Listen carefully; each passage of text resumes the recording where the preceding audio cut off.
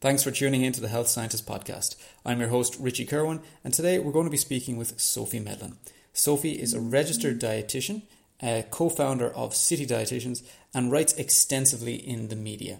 Today we're going to be speaking about food tribalism and why people feel the necessity to identify themselves with their diet and how that can affect the messages that those people are getting out about nutrition. Let's talk science. Sophie, how are you doing? I am well. How are you? I am very, very good. Absolutely delighted to have you here tonight. Thank you very much. Just to get things rolling, would you like to kind of introduce yourself to anybody who might not know or be familiar with you or your work? Just a little bit of a background about maybe how you got into dietetics and nutrition. And then let's say your career and activities up to now. Sure. So I was a strange child who knew I wanted to be a dietitian from when I was about 15, and I feel very lucky that it's been and continues to be everything I would want it to be for a career. So I studied nutrition and dietetics at university. So as a dietitian, you have to do a 3 or 4 year undergraduate degree where you do hospital placements and learn to apply the science of nutrition to medicine in the same way doctors do and nurses do. And then we're licensed to practice as dietitians in hospitals and with sick people, again, in the same way that doctors and nurses are. So it's a protected title and no one else can call themselves dietitian unless they are one. Most of us then go and work in hospitals, which is exactly what I did. So I spent 7 years in the NHS, which was an amazing experience. I loved all of it. Some of it was very hard, but it was all very, very rewarding. And I specialised in the nutritional consequences of colorectal surgery. So mainly intestinal failure, but also lots of things like if you've had part of your colon removed, that will affect your ability to eat, and also your ability to absorb certain nutrients and your food-related quality of life and things like that. I was then invited to go into academia, so I lectured and researched in my subject for 5 years, most recently at King's College in London. And then in February, I quit my job and now work as a consultant, and I like to pretend I'm unemployed, but really I'm busier than I've ever been. And I run clinics. I run my business, which is citydietitians.co.uk. We see patients in clinic. We provide consultant dietitians for companies and for startups and people who require some nutrition consultancy. And I do things like this and a bit of media work. I do lots of writing and all sorts of bits and pieces, which keeps me busy and very interested all the time. Okay. Actually, I first became familiar with your work through some of your articles. So I've been following you on Facebook. I'd imagine, I'm going to say it's probably since 2016, actually, when I first got into your work. It was actually one of your articles on, I think it was on dairy, actually, at the time. And I do remember when I first read your work, I thought, wow, it's absolutely refreshing to hear such a balanced, unbiased opinion on dairy and like its role within nutrition. And it was absolutely refreshing because obviously we're in, let's say, a world at the moment where there are people who are kind of trying to, let's say, knock down certain foods and say that they don't have any place within their diet. So it was really, really nice to hear your opinion. And then since then I've read more of your work, and it is, like I said, very, very unbiased, very, very well researched and very, very well balanced, which unfortunately, and it's something we're going to discuss a little bit later tonight, is not something that we see all that commonly in the world of nutrition. So that's how I got familiar with you.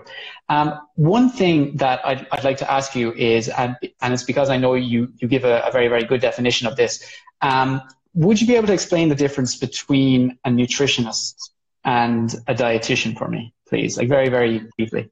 I'll do my best. So anyone in the world can call themselves a nutritionist. So it's not a protected title. So if you want to see a nutritionist, please make sure that you check that they've got the relevant credentials and they are the right person to be seeing you, and that they have got the relevant registration and insurance to do so. Dietitians, the best definition that I have come up with over the years, having spent a long time trying to get my mouth around it, is saying that if you have a medical problem, if you want nutritional help with a medical problem that you would see your doctor for, you need a dietitian.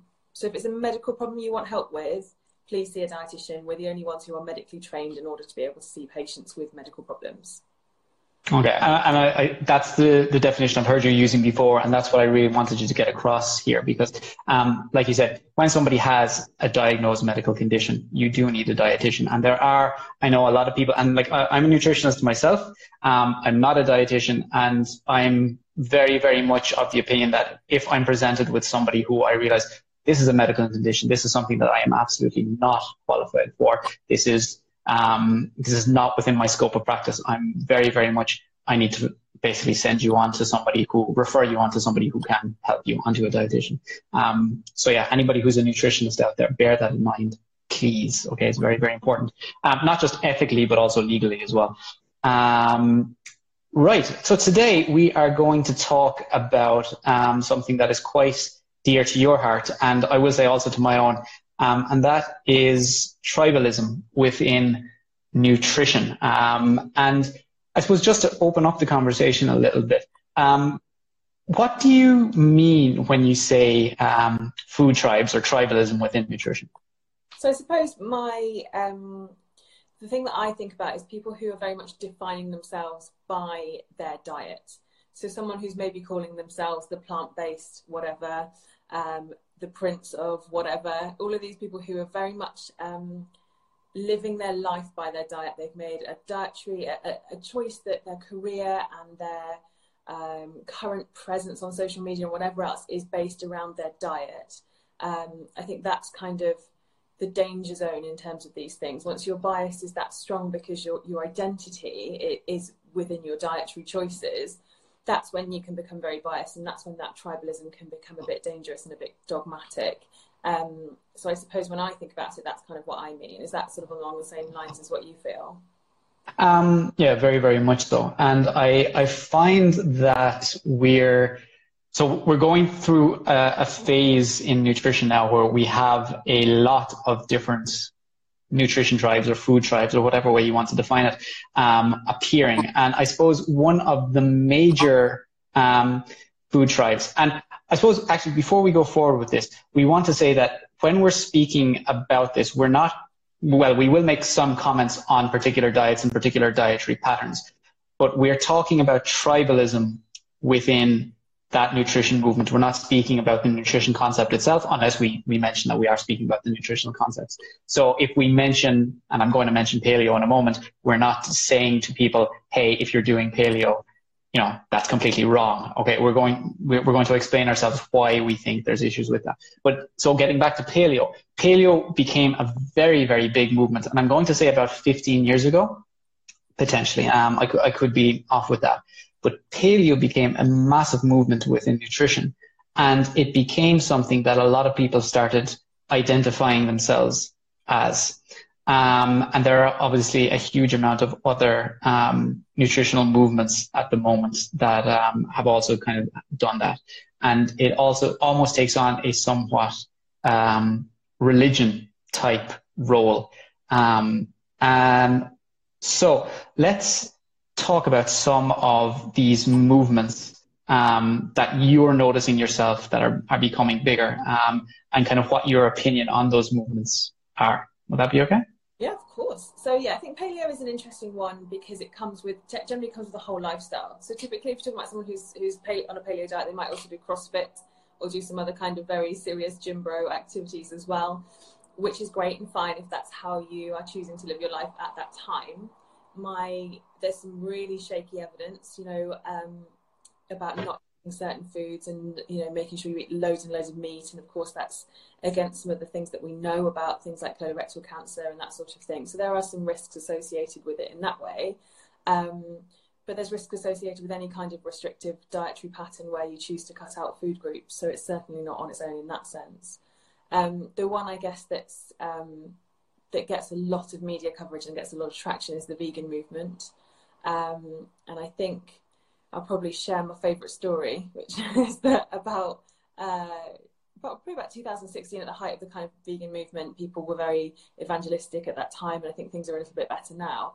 I was invited to go on to BBC Two to talk about the vegan movement in general and the nutritional consequences. And I was on a panel discussion with a guy who called himself at the time the Prince of Vegans. And he was very outspoken about his beliefs, tried to convert lots of people, was very, very angry about the way that animals were treated, rightly so. And I should mention that all these people had seen what I would call shockumentaries, the What the Health and Cowspiracy, and that's why they turned to veganism. And we can talk about that in more detail later, maybe. And what I said on the programme was that there are nutritional consequences of following a vegan diet, and that can lead to nutritional deficiencies, and that it is harder to meet your nutritional requirements. And at the time, I naively thought that was an incredibly, easy message to get across, that people would accept that people would think that was an absolutely fine thing to say. And of course, my colleagues were completely on my team, but the vegan community were very angry with me for saying that. At that time, I got lots of death threats, lots of hate mail, lots of people saying I'm going to get cut, they're going to get me taken off the register and all sorts of things. And it was a very difficult time for me personally, but also obviously that's a challenge professionally as well, because you just feel like it completely attacked and you can't quite figure out why.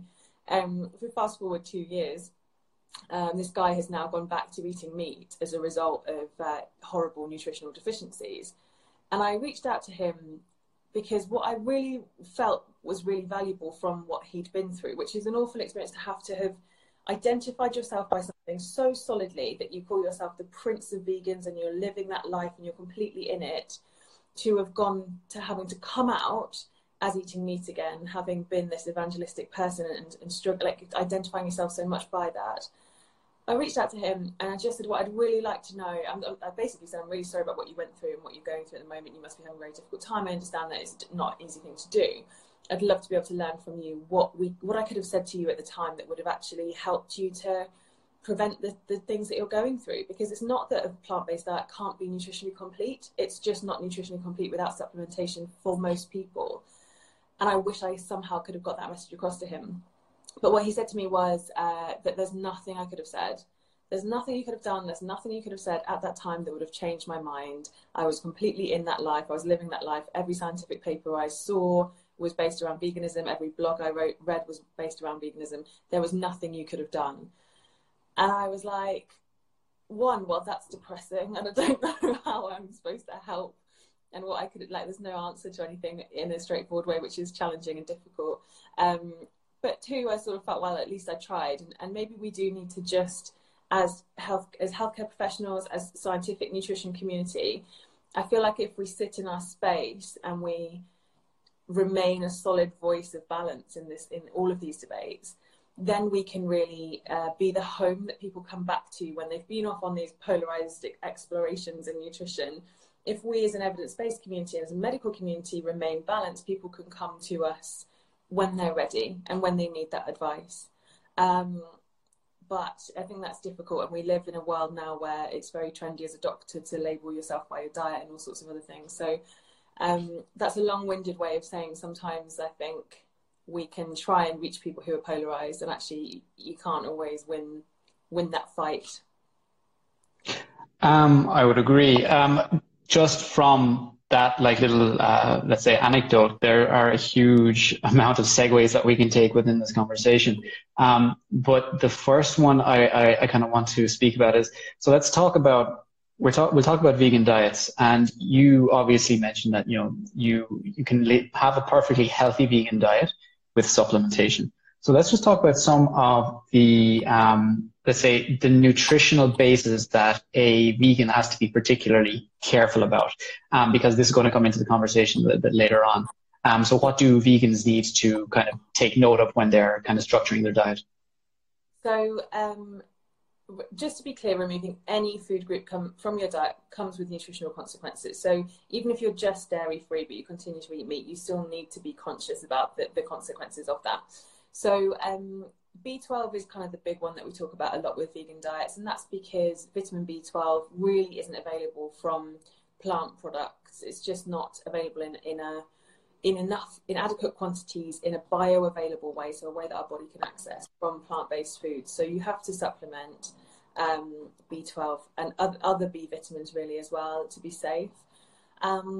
And the other thing that we worry about is we used to worry about protein, we just don't worry about that anymore really. But B12, the other thing that I worry about, and it's not kind of out there completely yet, is essential fatty acids. So algae oil, fish oil, we don't get those essential fatty acids on a plant-based diet except for from algae that the fish would eat. So it's so important that for heart rate variability, for brain function, all these kinds of things, that people on a plant-based diet consider their essential fatty acids specifically from algae oil as opposed to from seeds and things, because we just can't convert enough of it into an active form in our bodies.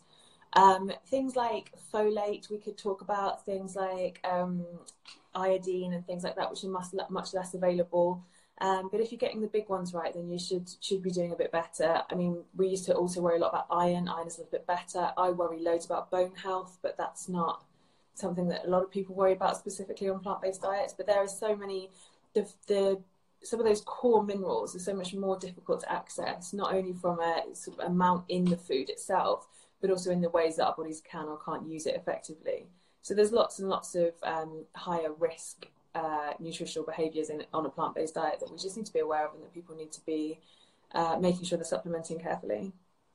Absolutely, and I definitely agree with all of the let's say the strategies or the particular nutrients that you mentioned there that people need to supplement. I think one thing to be clear of is we're not saying this just because theoretically somebody's going to be, deficient in any of these minerals. Like, from my own, looking into this, there are some studies that have shown, let's say, for example, higher levels of iron deficiency within vegan vegetarian populations. One of the more interesting ones I find is that higher levels of, or higher rates of bone fracture within vegan and vegetarian populations. And that doesn't sound, okay, that is obviously, it does sound serious. That gets particularly serious as somebody's getting older, and when somebody can have, if somebody has if they break their hip, for example, that could, for a lot of people, that can be a death sentence, when it comes to bed rest and kind of the loss of muscle mass. So we've just touched on some of the things that vegans need to be aware of. And we know these are scientifically proven. But one of the issues within food tribalism, and we don't mean to be picking on veganism, so to speak, but you mentioned that the person you were speaking about, who you couldn't help, he wouldn't have listened to you. He said that everything that he was reading was vegan blogs or evidence, vegan evidence. He was basically cherry picking the information that he was getting. Yeah. And I find that is something that is very, very common within a lot of these nutritional movements. And just to kind of to build on that, I had a conversation this weekend with a few people at a conference I was at, and it was kind of discussed that the term evidence-based is becoming very, very dilute at the moment, because obviously, I think evidence-based nutrition is absolutely vital, but the understanding of what that means is becoming dilute, in that if somebody finds one study for a certain concept that's, basically fits their biases, they can say that what they're saying is evidence-based, whereas we know that evidence-based is based on the body of research that we have. Do you find that let's say, cherry-picking data is common within this tribalism yourself? Yeah, absolutely. And I think that you and I both know that nutritional research is really complicated. It's really hard to design and create really good quality nutritional studies for all kinds of different reasons. And that doesn't mean that there aren't good quality studies, and that doesn't mean that we don't know what we're talking about and that it's not evidence-based. It just means that it is hard to create good quality studies, and that a lot of the studies that are quoted are very poor quality. They might have been published in very poor quality journals. They might be very small sample size. There's all kinds of things that go into evaluating research, which is hard work. We have students leaving university after 4 years of a degree still struggling to assess and appraise papers in a sort of safe and adequate way. I think that it's, for me with nutrition, it's about somebody understanding the whole body of literature in that area. And this is something that me and my business partner, Dr. Nicola Guest, are really passionate about, is getting people who are talking about nutrition, any aspect of nutrition, to really pick a subject, because nutrition is just so broad. So for me to say, I'm a dietitian and therefore I'm going to see you for your diabetes, and I'm going to talk on the radio about diabetes just because I'm a dietitian, never really worked with patients with diabetes. It's really not my thing. I don't know the evidence base. I don't know the body of literature. So whilst anyone can go into PubMed and pick out a paper and say, this paper backs up what I want to say, so I'm just going to use this, it doesn't mean that you understand the body of literature behind that. So you can't then understand where that sits, whether most people agree with that or whether most people disagree with that, whether there's a paper that was released 2 years before that or 2 years after that completely disproves the point of that paper. You need to be able to understand that whole dynamic in that whole area of literature.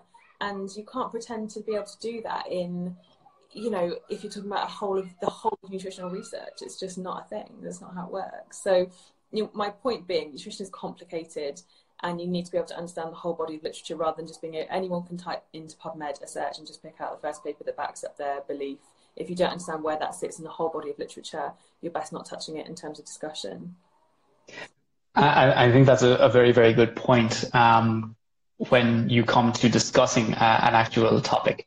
And again, I'm going to go back to the evidence-based movement because I find that there are a lot of people, again, who would consider themselves to be within the evidence-based movements. And they're basing a lot of their information on the information that, let's say, whoever they're following within that area is saying. And there seems to be a lot of blind trust when it comes to, let's say, the people on the street, the layperson, and what people with a little bit more, let's say, social clout are saying. So, for example, every movement seems to have its, and I absolutely hate this word, but it has their gurus within it.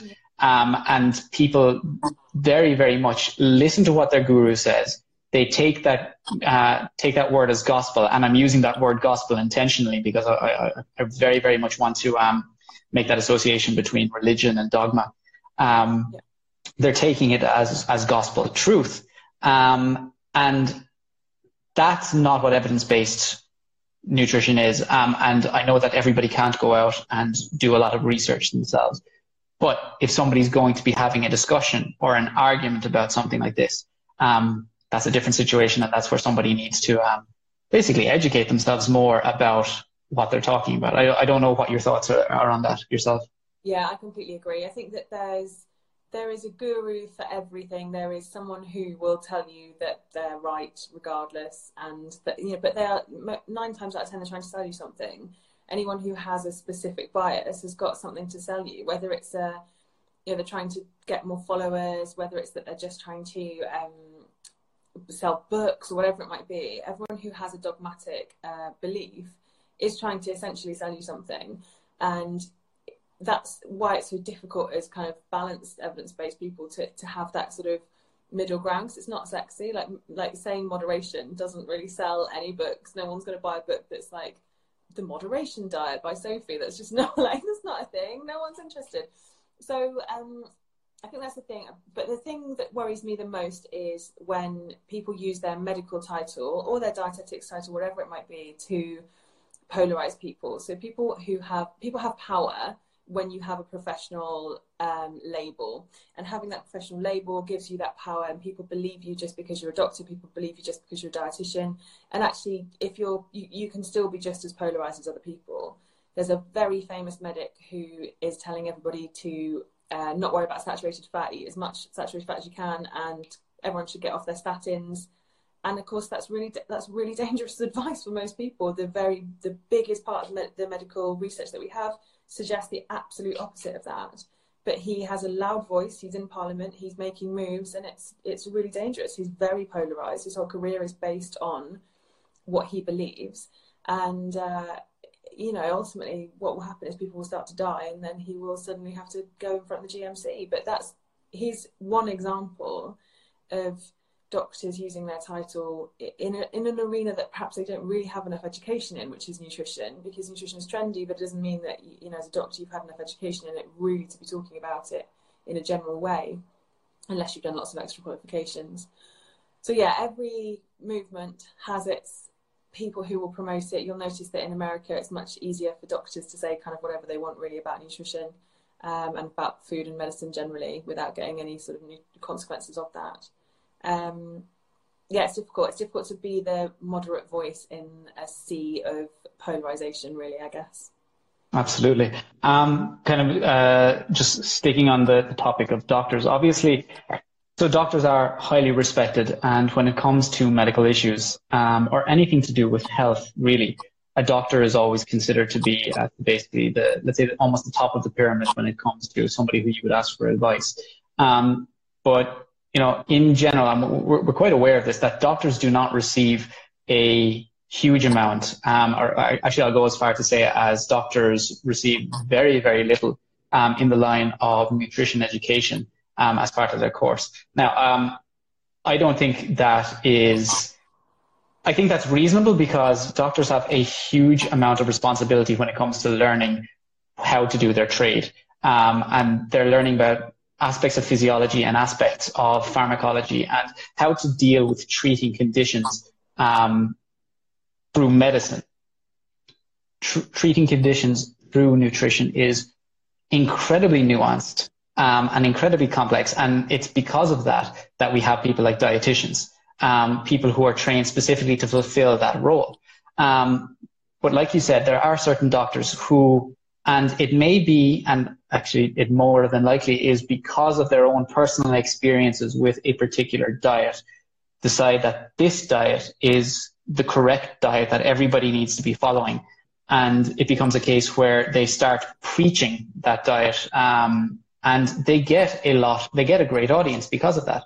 And so, for example, you mentioned that doctor who was talking about, everybody should be eating saturated fats and cutting out statins.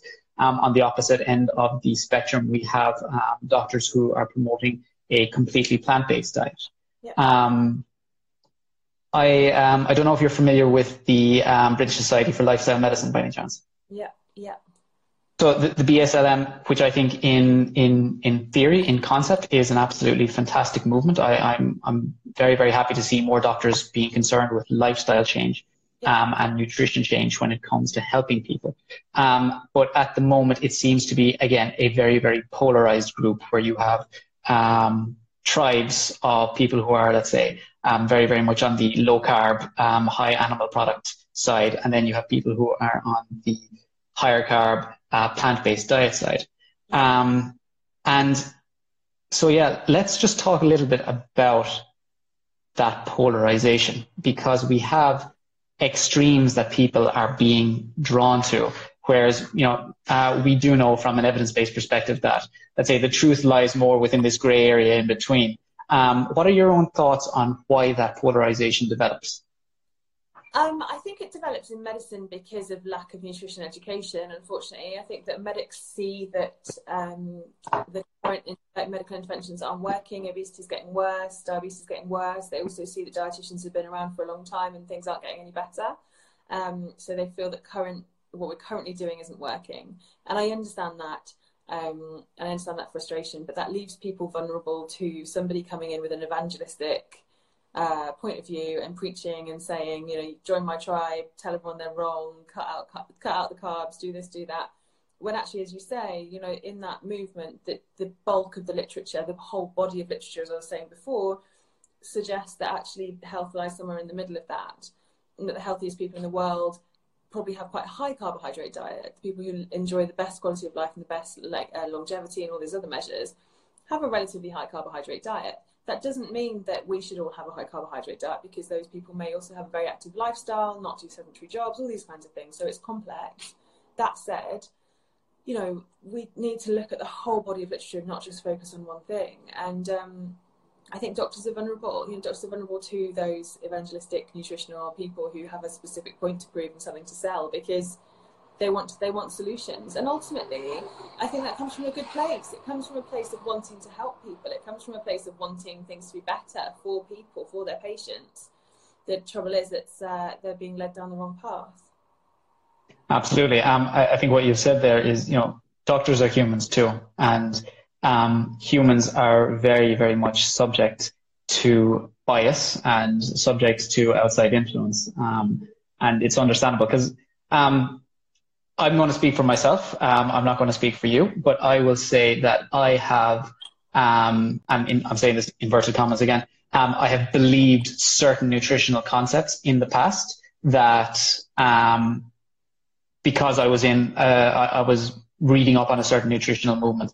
And now I look back on it and I literally, want to do the biggest face palm ever, basically, just to think, how did I actually believe that? What was going through my mind at the time?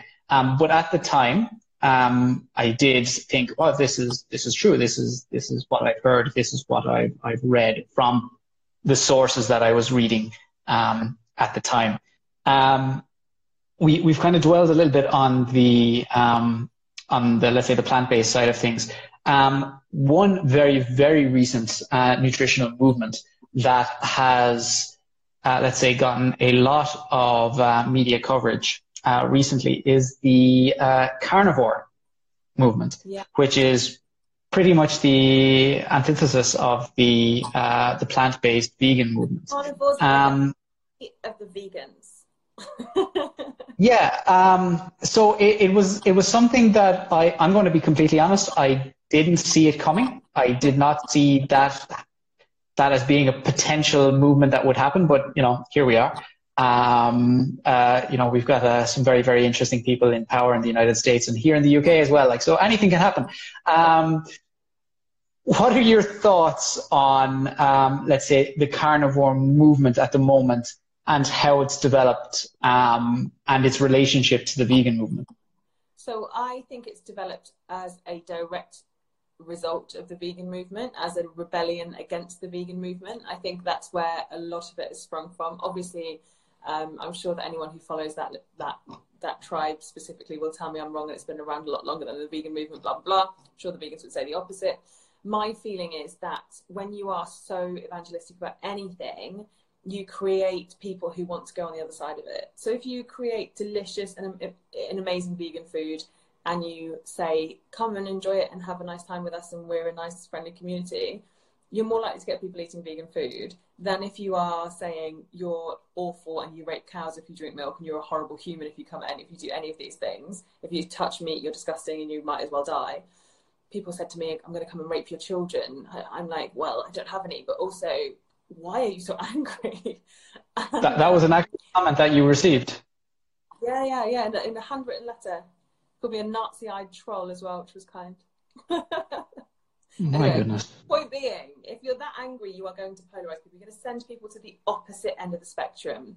And really what we all want to be doing is getting people closer to the center where, real health lies, as we were talking about before. So I think that the carnivore movement is a direct result of the vegan movement becoming so vocal, I guess, or so growing so much. But equally, I sound like I'm anti-vegan. I'm not at all. And I had a very challenging conversation on Twitter, which is not a platform I enjoy using at all. A very challenging conversation on Twitter about the microbiome with the carnivore community. The carnivore community were saying that you don't need microbes. What the hell are you talking about? But hadn't even really heard of microbiome. And I was like, but you're not getting any fiber. They're like, no, we're completely fiber free. And I'm like, but you have a microbiome with microbes that do such important stuff for your body and your brain and all this kind of stuff, and you're not giving them anything at all. And have you seen any of this literature? And they were like, prove it, which is what people always say. And I'm like, well, what specifically would you like to hear? Because the microbiome has been studied for a long time, and yes, the research is in its infancy, but we know loads about it.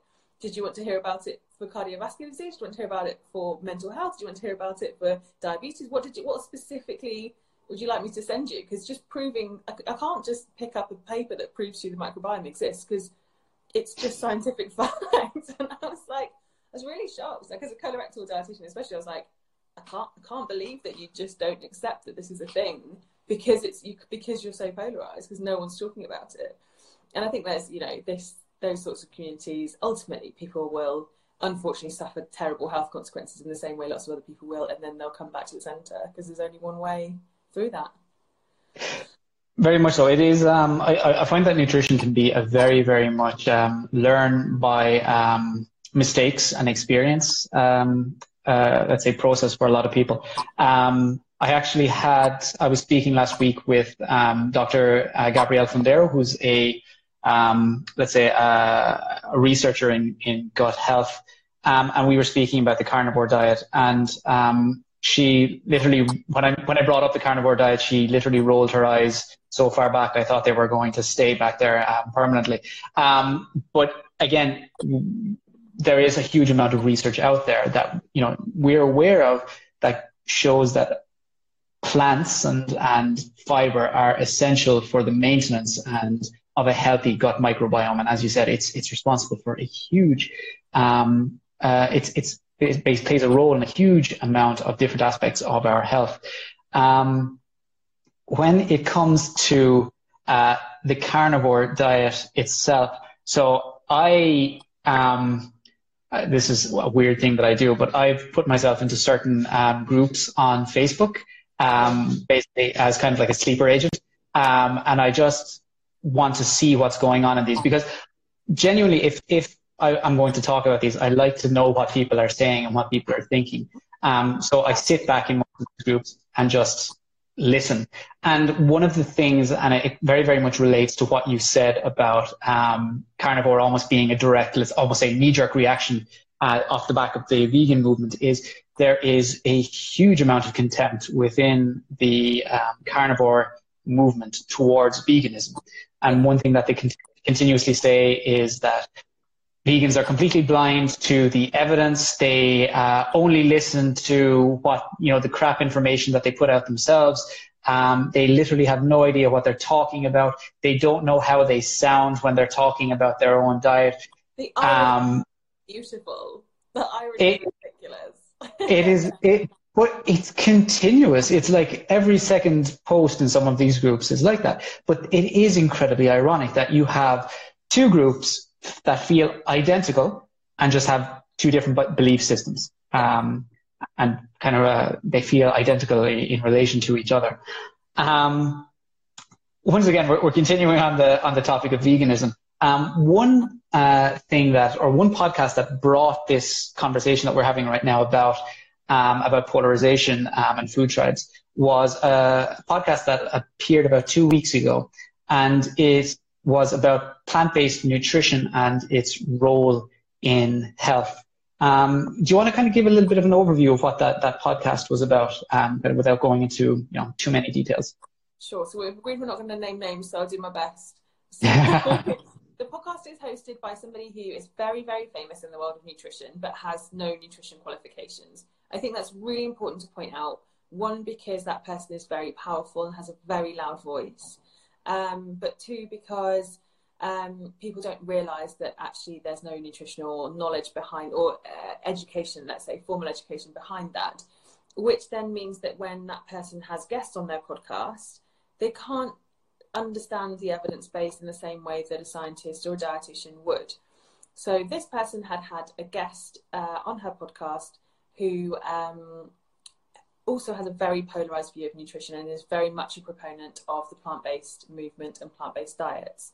And there was absolute outcry in the sort of evidence-based nutrition community to say that there was a huge amount of misreporting of information, very poor data sources used, some really dangerously misleading information about plant-based diets and how there's no risk and you can get everything that you need from a plant-based diet, without any caveats for safety or for consideration of any of the other things that we really need to be thinking about for people.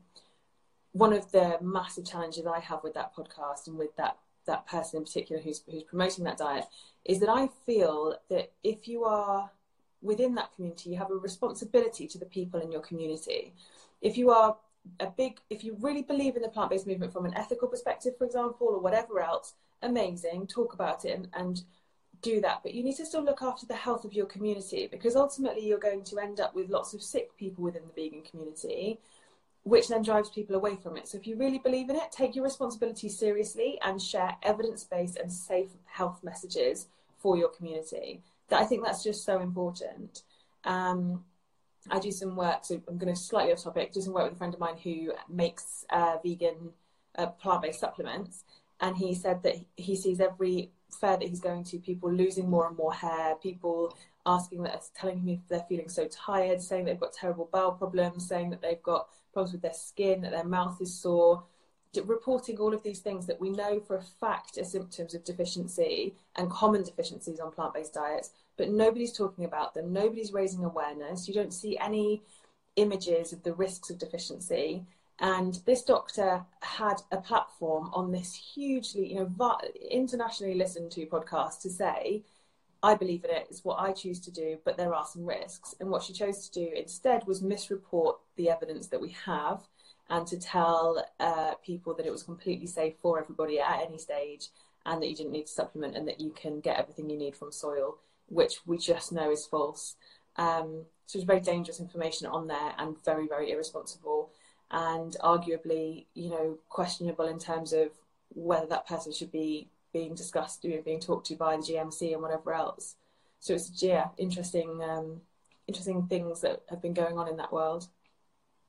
I found that podcast particularly interesting in that I found that some of the concepts that were being discussed were, so some points were made and they were absolutely valid about the benefits of a plant-based diet. And again, I just want to reiterate that, I feel that, having a high consumption of plants is absolutely vital for health.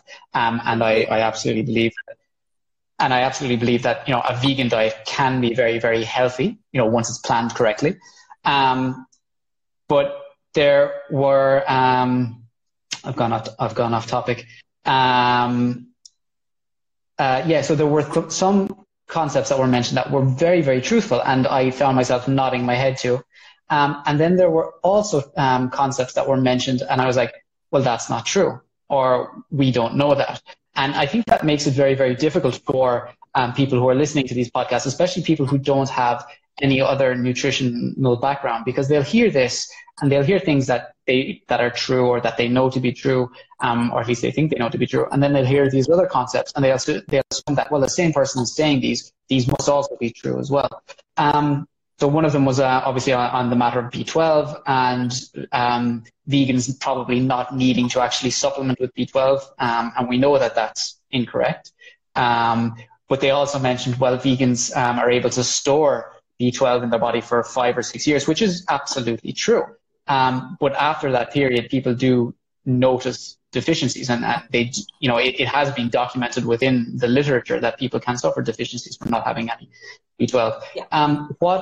What I found was particularly, and I'm going to use the word dangerous, was when they started speaking about vegan nutrition for babies and for children. There were some concepts that were mentioned about, for example, the calcium intake in the calcium content of vegetables. And we know that the bioavailability of calcium from vegetarian sources isn't the same as the bioavailability from milk. There was also something mentioned about vegan diets being less likely to cause food allergies. And I have not seen any evidence in the literature that says that whatsoever, but it was stated as almost being a fact. Yeah. Just for anybody who's listening to this on podcast, Sophie's rolling her eyes back pretty far as she's listening to this as well. And then the other one that I found very, very kind of worrying as well was it was babies of vegan mothers' taste buds are actually primed for healthier diets because of the diets of their mothers. And again, that's something that we have absolutely no evidence on whatsoever. But you have a doctor, a professional, somebody well respected, on, like what you said, was a very, very popular, very, very well-known podcast, stating this as fact. And people are going to listen to that and believe it. And that's something that I myself think is completely unethical. I completely agree. And I think that the thing is, especially when you talk about things like allergies, when we talk about things that people are really scared of, when people talk about things like cancer and those sorts of things, you're talking about things that people are really scared of. And when you target, not necessarily young mums who have just had babies, mums who are expectant mothers, everyone in that group are desperate to do the right thing. And they're vulnerable in that sense to these kinds of messages. And actually to target that group for your own dogma is incredibly unethical. It's probably worth mentioning that there are several countries now who have said that actually it's not right to raise children on vegan diets. I don't believe we'll adopt that stance in this country, but Belgium's one of the countries that have said actually we don't support babies and children being raised on vegan diets, we don't think it's nutritionally sound or safe. So, you know, that's just unsafe and not correct advice, and it's not good advice. It's not the advice that I would expect from a doctor, from a registered doctor, you know, somebody who has a responsibility to the long-term health of her patients. I think a lot of these people have got completely caught up in their Insta-famous lifestyle and care far more about followers than they do about the long-term health of their patients. What you mentioned there about them caring more about their followers, I think is quite relevant because, as you mentioned earlier, let's say the vegan prince that you mentioned, I'm sure that when they did switch to start eating meat again, they probably suffered quite a backlash from their following. Is that right? Yeah. Yeah, absolutely. Yeah. So I'd imagine that somebody who has built their identity around a certain food dogma is basically, they're setting themselves up to remain very, very much evangelical within that dogma itself. So you're very, very unlikely to see somebody like this podcast that we're speaking about that was very, very much plant-based, making non-plant-based recommendations or saying anything that could go against the dogma of that. So, for example, like you said earlier, just providing evidence-based information saying, well, you know, we do know that this diet that we follow, you know, is not nutritionally adequate in this sense. So what we can do is we can supplement with something else, because they're basically opening themselves up to attack from their own followers. Would I be right in saying that? Oh, totally. And I think that the issue for me is that if someone like the doctor we're talking about, but also the low carb doctors, if they who have big followings, who've built careers on that kind of movement, if there was a big review, a big journal that came out that, you know, a paper that came out that really was against what they were saying, they will attack it. They'll say it's wrong. They'll say it's badly designed. There's not that openness to saying, actually, I've read things slightly differently, or actually, I think it's important that we review this and we take it seriously. They can't do that. One, from a PR perspective, you know, the PR agents would kill them. They'd lose a load of money on book sales potentially, and they'd lose a load of followers. So they're not going to do that. So not being open to new research is a failure of your requirement as a doctor. As a doctor, as any kind of registered healthcare professional, you're required to stay up to date with evidence-based literature and medicine. And if you ignore papers because it doesn't fit in, new research that doesn't fit in with your bias, you know, with your decisions that you've made around your identity, you are not practicing safe medicine. You are not doing things in the way that the GMC and the British Dietetic Association and whoever else have decided is the safe and right way of doing things. It's very, very dangerous. You've built a career around a very polarized view. You are not going to be open to new literature that comes out that tells you differently. Very, very well said. And I think one thing that is important to look for when you're, just for people here who may be, may not be, let's say, nutrition professionals or dietitians, anybody who's listening to this, people do want to know, who should I be following in this field? And I think I'm not going to name names or anything like that, but I am going to say that one aspect that you should always look for is somebody who is who's both open to evidence and willing to change their views. Because I have, let's say, certain nutrition policies that I follow, and I follow based on everything that I've learned over the years. But if new evidence comes out, I'm perfectly willing to change my stance based on new evidence and how that fits within the body of evidence. But if I'm suddenly going to say, oh, well, you know what, I'm going to disregard that because what I've been doing has been working for me and the people I've been working with up until now, then I would consider myself to be a hack, literally, because you're doing people a disservice by not being open to that research. Yeah, absolutely. And everyone that you work with, and you're putting people at risk. And the more nutrition research is in its infancy for all sorts of different reasons. And actually we need to be open to it changing. It's a constantly changing thing. If you think about the literature around low carbohydrate diets, you know, we've had such a huge surge of interest and exploration of that in the last kind of couple of years.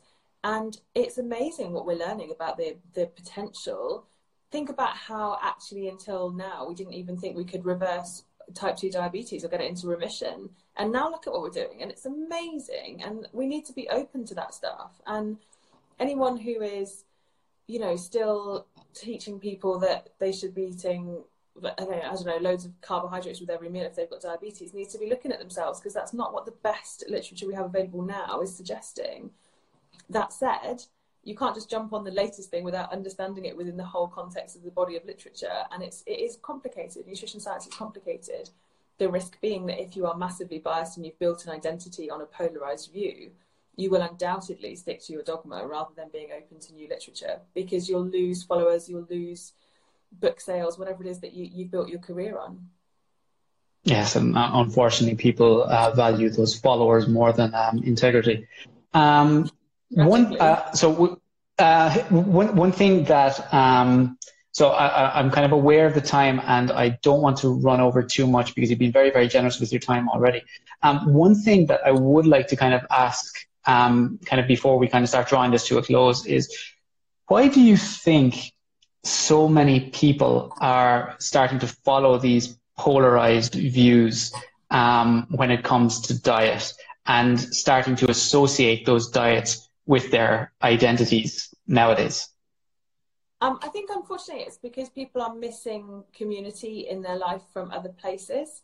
If you think about a lot of the things that we do now, which are probably relatively unhealthy behaviours, a lot of them come from missing having a community. And if you join a community of people who all support you and all say you're doing the right thing and this is amazing and look at us, and it gains you followers and it gains you some level of support that perhaps you're lacking from other places, then I think that makes you feel that you're doing the right thing, and it gives you that thing that you're lacking maybe from community and the things that we maybe used to have in the past that we don't really have anymore.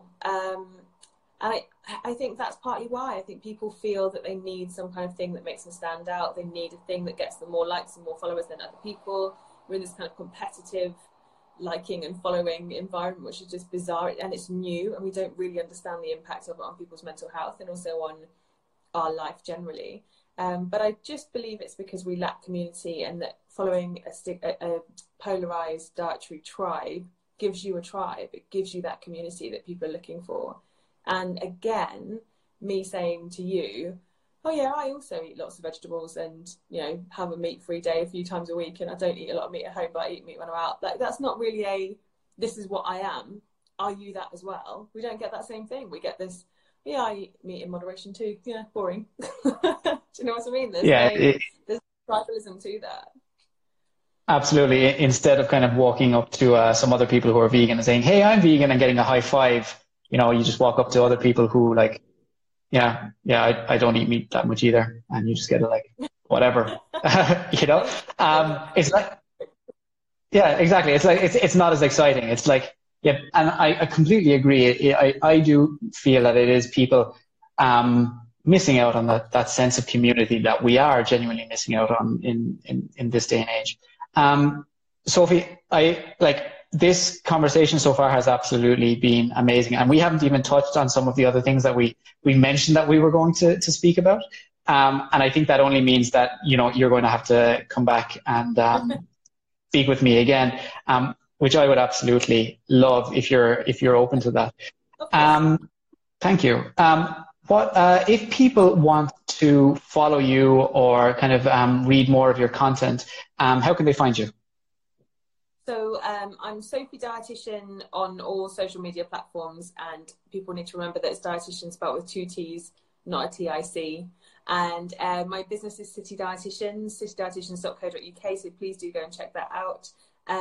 We offer clinics, we offer consultancy, all those other things that we talked about at the beginning, so please have a look if you're interested in that kind of thing. Yeah, that's the best way, really. Most of my content is screenshotted and on social media with links, so you should be able to read anything. I write for people like Forbes and The Independent and all kinds of other outlets, so if you want to read some more of my work, then please feel free to have a look around. You should be able to find some of it somewhere. Fantastic. And I would highly recommend that any of you, if you do have the chance, please do read some of Sophie's content. Like I said, it is incredibly well balanced in the world of nutrition, and well balanced is something that we do not get enough of, and you'll stand to learn a lot, and you'll probably be able to kind of hopefully move away from those those concepts of identifying yourself with your diet. Sophie, I want to thank you so much for today. This conversation's absolutely been amazing. Some people have already mentioned it here in the comments that they already want to have you back, so we will be doing that. Thank you, and hopefully we'll get to chat again very, very soon. Thank you very much for having me, and thanks for your kind words and all that support. Yeah, I think you and I do. I think we're on very similar wavelengths online, and so we do support each other a lot, which I really appreciate. So thanks for having me on. I'd love to come back again. Brilliant. Thanks very much, Sophie. Bye. Take care. Bye.